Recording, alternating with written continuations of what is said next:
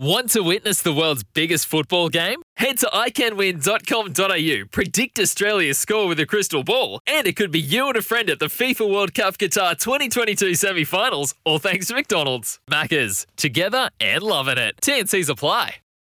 G'day, Mike Hussey here, but you can call me Mr. Supercoach. KFC Supercoach BBL is back and there's 25 grand up for grabs. So what are you waiting for? Play today at supercoach.com.au. T's and C's apply. New South Wales authorisation number TP/01005. More resilient Queensland, that's the Suncorp spirit. They need to build a more resilient England. Pat Cummins, Ollie Robinson faces the music. Cummins bowls too, he backs away and he's bowled. The captain finishes it. Pat Cummins pumps the fist. England routed in the final session under lights. They lost 9 wickets for 56 runs in the collapse. It happened inside 2 hours. Australia wins the Ashes 4-0. And bar for the one missing wicket, it would have been a whitewash. Australia win in Bellerive by 146 runs. And it is just additional humiliation for England at the end as they're bowled out for 124. Yeah, humiliation, I think, is a fair word, because if you're an English cricket supporter, a fan, a historian, a correspondent, I think you're probably feeling a bit of that even now, a couple of days after the event. 4-0 defeat could easily have been perhaps 5 if Pat Cummins had got his declaration right in Sydney. The likes of Sir Ian Botham, Sir Alistair Cook, Sir Geoffrey Boycott, Michael Vaughan, they're all having a go. Perhaps it's fair enough too. Joining us now, though, is cricket correspondent for The Guardian, Ali Martin, to give us his opinion on what has transpired, really, over the last 5 or 6 weeks. Ali, we spoke to you earlier on in the piece. It really hadn't got underway at that point, but now it is all over, and you've been having to write some pretty tragic stuff, to be fair, about English cricket at the moment. Morning, Smithy. Yeah, it's been it's been a tough one. I've just woken up here in Hobart, and you've just put me through the moment once again. So cheers for that. I've got to say, we did. We spoke about half an hour before the toss, didn't we? The first test in the Gabba, and I think I reported to you that they were going to be probably leaving out Stuart Broad for that first test match. And I remember your reaction was one of complete surprise and bewilderment, and it's kind of gone south from there, really. It has, and Joe Root's decision, of course, to bat first in bowler-friendly conditions without Anderson, without Broad, it was, I think, it sort of set the tone. But you still, you know, over the course of 5 test matches, you do have the opportunity to bounce back in some form, but there is pretty little evidence of that, Ali, to be fair, and not many players will leave and head home with anything like a feeling of satisfaction. Exception maybe Mark Wood. That's right. I think Mark Wood's probably the only English cricketer that comes out of it in credit. He put in some wholehearted, lung-busting performances. Especially particularly at the end, he got his reward with a sixer in the final bowling innings. But actually, Mark Wood in some ways sums up a lot of the overthink, because he was England's 190-mile-an-hour trump card, and he bowled more overs than any other Englishman in the series. But more than half of those came after the Ashes were lost. So that kind of sums up some of the failures in selection along the way. 68 for none in that run chase. At one point, they were the favourites to win, England, and everyone thought, well, there'll be a little retribution here, something at least to take out of this 5 weeks of pain. But that collapse, that was probably the worst of the lot. And I know it's not easy in those situations, but 68 for none and 56 runs later, you're all out. Staggering. It was staggering. I mean, it's funny. It did become very tricky under lights, I must say, but that probably shouldn't excuse what occurred. Some of the shots witnessed, I mean, to watch a guy like Ollie Pope, and in some ways it was very harsh on Ollie Pope, because he'd been dropped earlier in the series. To be dropped and then recalled in the same series, I think, is always a tough ask. But to see him, batting on off stump, groping outside him, trying to play at the balls that he really could have been leaving, and then to suddenly be bowled around his legs. That was it was almost the first dismissal, the first ball of the series in reverse. Seeing a right-armer bowled around his right-hander bowled around his legs by a right-armer was kind of the Burns-Stark dismissal in reverse, and that summed it up. I mean, I must say these days in Test cricket, particularly when a team is sort of 5 or 6 down and miles from the target, a lot of teams do lose heart these days. But we see it a lot with England, particularly. There's, you're asking for maybe these are cliches, and maybe it's maybe it's a bit much to ask in that situation, just to show a bit of fight and a bit of resistance and a bit of grit, and it was completely absent, and that probably is just the result of a team that over the course of 5 Test matches had just been sort of repeatedly whipped.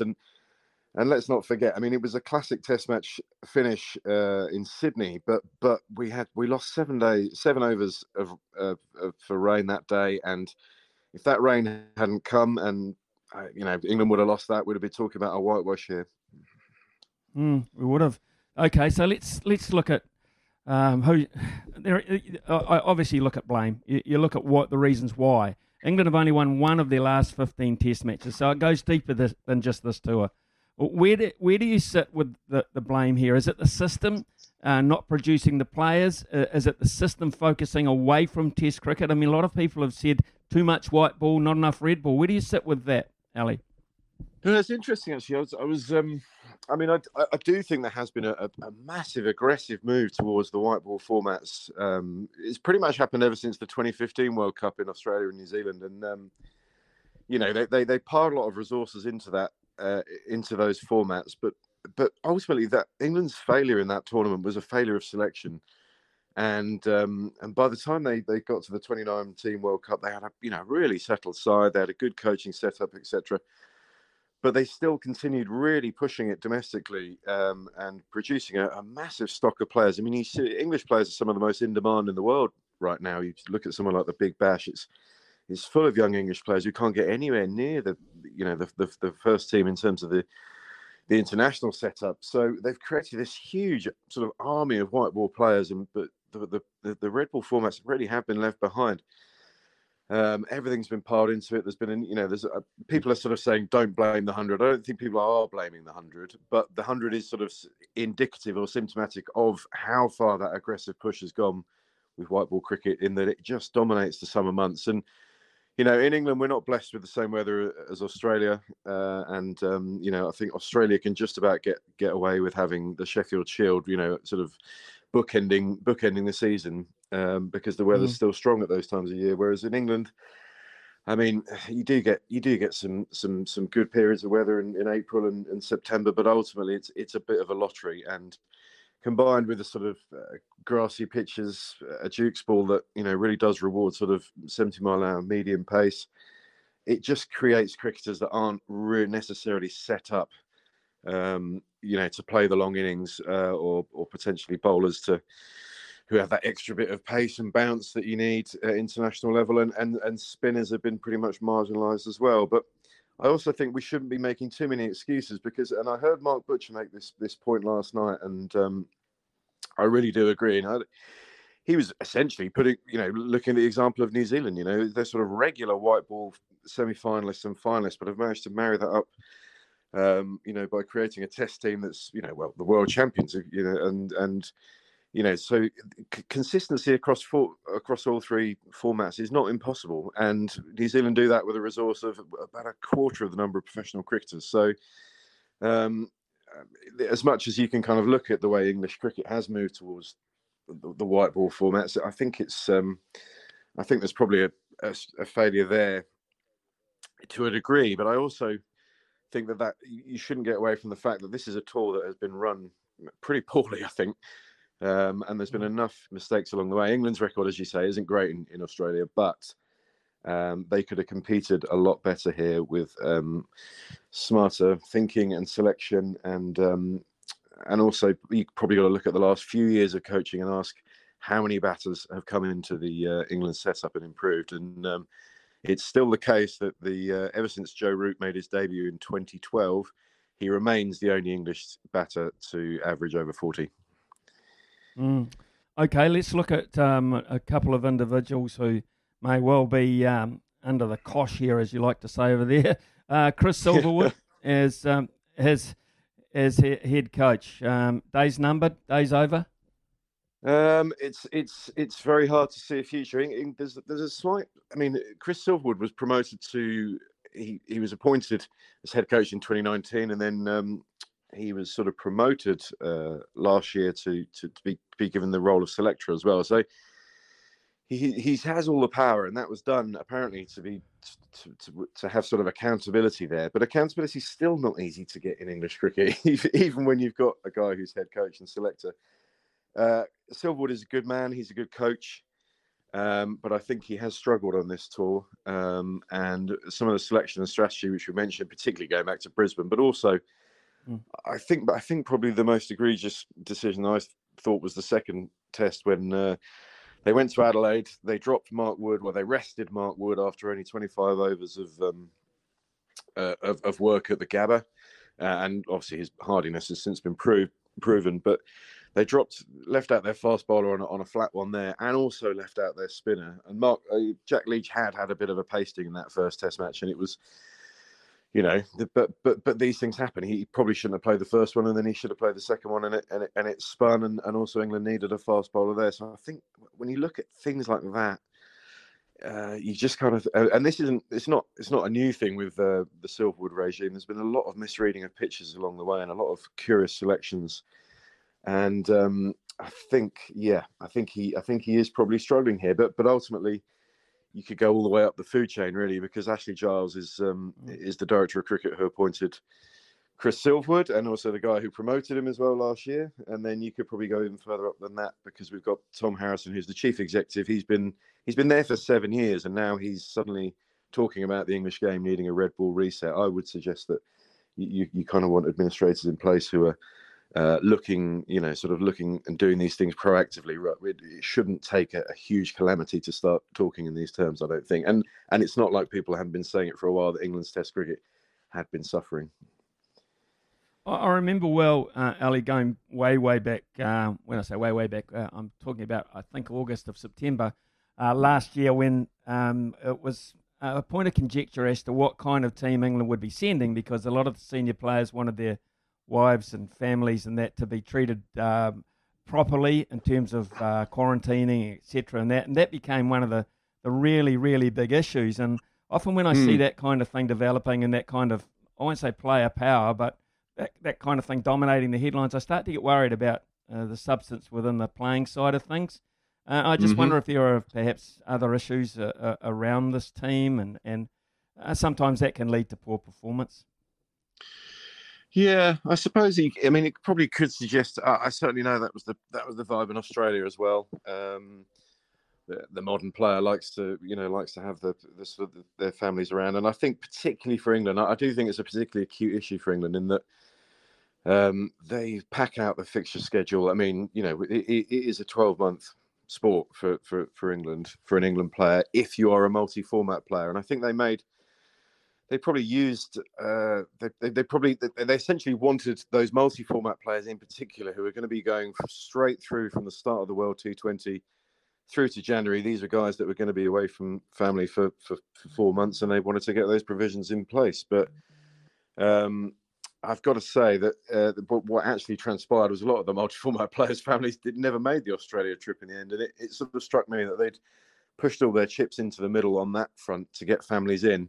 When actually thinking about it, I feel like England held a lot of aces there, and if there were going to be negotiations to be had, it was to start the series in a state that didn't involve 14 days hard quarantine. That would have been the way to go if I was pushing that. I mean, I don't know how negotiations work at the kind of top administrative level to that level of detail, and whether that could have been moved, but to put guys through a hard quarantine in Brisbane, and it's kind of unfortunate their preparation got wiped out by rain when they were there, but it just struck me as a strange one, and there was a lot of sort of fear about how Australia would be in terms of quarantine and borders and what have you. But when the series came around, it kind of melted into the background, and you're right, you kind of it did make you wonder whether they just kind of overthought and over worried about that. But it is kind of symptomatic of how much England play across the 12 months. important, of course, now becomes the home summer, England's home summer, and because you always are really on trial when you're playing in front of your own. And, of course, this summer features a tour by a New Zealand side to play test matches. So all of a sudden, I think probably one of the most important home series for England in quite a while. It is, and it's funny actually. We talk about kind of rest and rotation and those side of things. I seem to remember a New Zealand side making 6 changes at Edgbaston and absolutely wiping the floor with England last year. So that is a sign of the depth that New Zealand cricket has right now, and it represents a big challenge for this England side. They actually go to the West Indies for a 3-match test series before then as well. So whether the reset can, whether there's a change of personnel, a change potentially of head coach before that tour, even, I'm not sure. It's as I say, the schedule doesn't stop for English cricket, for the England team, the England men's team in particular. But you essentially look at it, for England, it's the entire month of March, which is in the Caribbean, a 3-test series. Then obviously for some of the best players potentially, there's the IPL that then runs for 2 months, and the IPL final I think is the day after that first test against New Zealand starts. So if you're a player going to the IPL, and I think someone like Johnny Bairstow, who's the only centurion in this Ashes series for England, probably arguably the one bloke with the bat to come out and credit. Is he going to go through? What are the priorities here? Will he be recalled and asked to play a bit of county cricket before that first test and get into the red ball zone? It's going to be an interesting few months ahead. But you're right, that is a bumper series, a 3-match series against New Zealand, which a lot of people in England have been calling for a long time, because I think people have recognised the skill and quality of that New Zealand team. And for too long, it was just a 2-match test series and always sort of treated as a warm-up. It will be the first series of the summer, but for my money, it's going to be a fantastic challenge for this team that is going to be rebuilding. You can almost say there's anyone they'd rather not face, because it's the World Test Champions when you're attempting a rebuild. So tricky one. Ali Martin, thank you very much for your time this morning. I think one of the words the most important words you mentioned in there was priority. And I think that's what England cricket has to look at, to be honest. In my reserved opinion, from a long way away, you've got to get your priorities right and your people in those positions to organise those priorities. So, and I think it'll improve from there. I mean, it might be as simple as getting an opening partnership that makes sure that you get to 100 for none one day, and it might just build from there. It might be that simple, but Ali, thanks very much for your time. I really appreciate the 2 times you've been able to talk to us, pre and post. Let's hope you can write about happier things for England cricket coming up. And again, safe travels. Stay safe and stay well. Cracking. Cheers, Smithy. Good to see you. Yeah, good on you. Ali Martin there from the Guardian newspaper, one of many journalists who have had to review this Ashes performance, and not too well either, to be honest.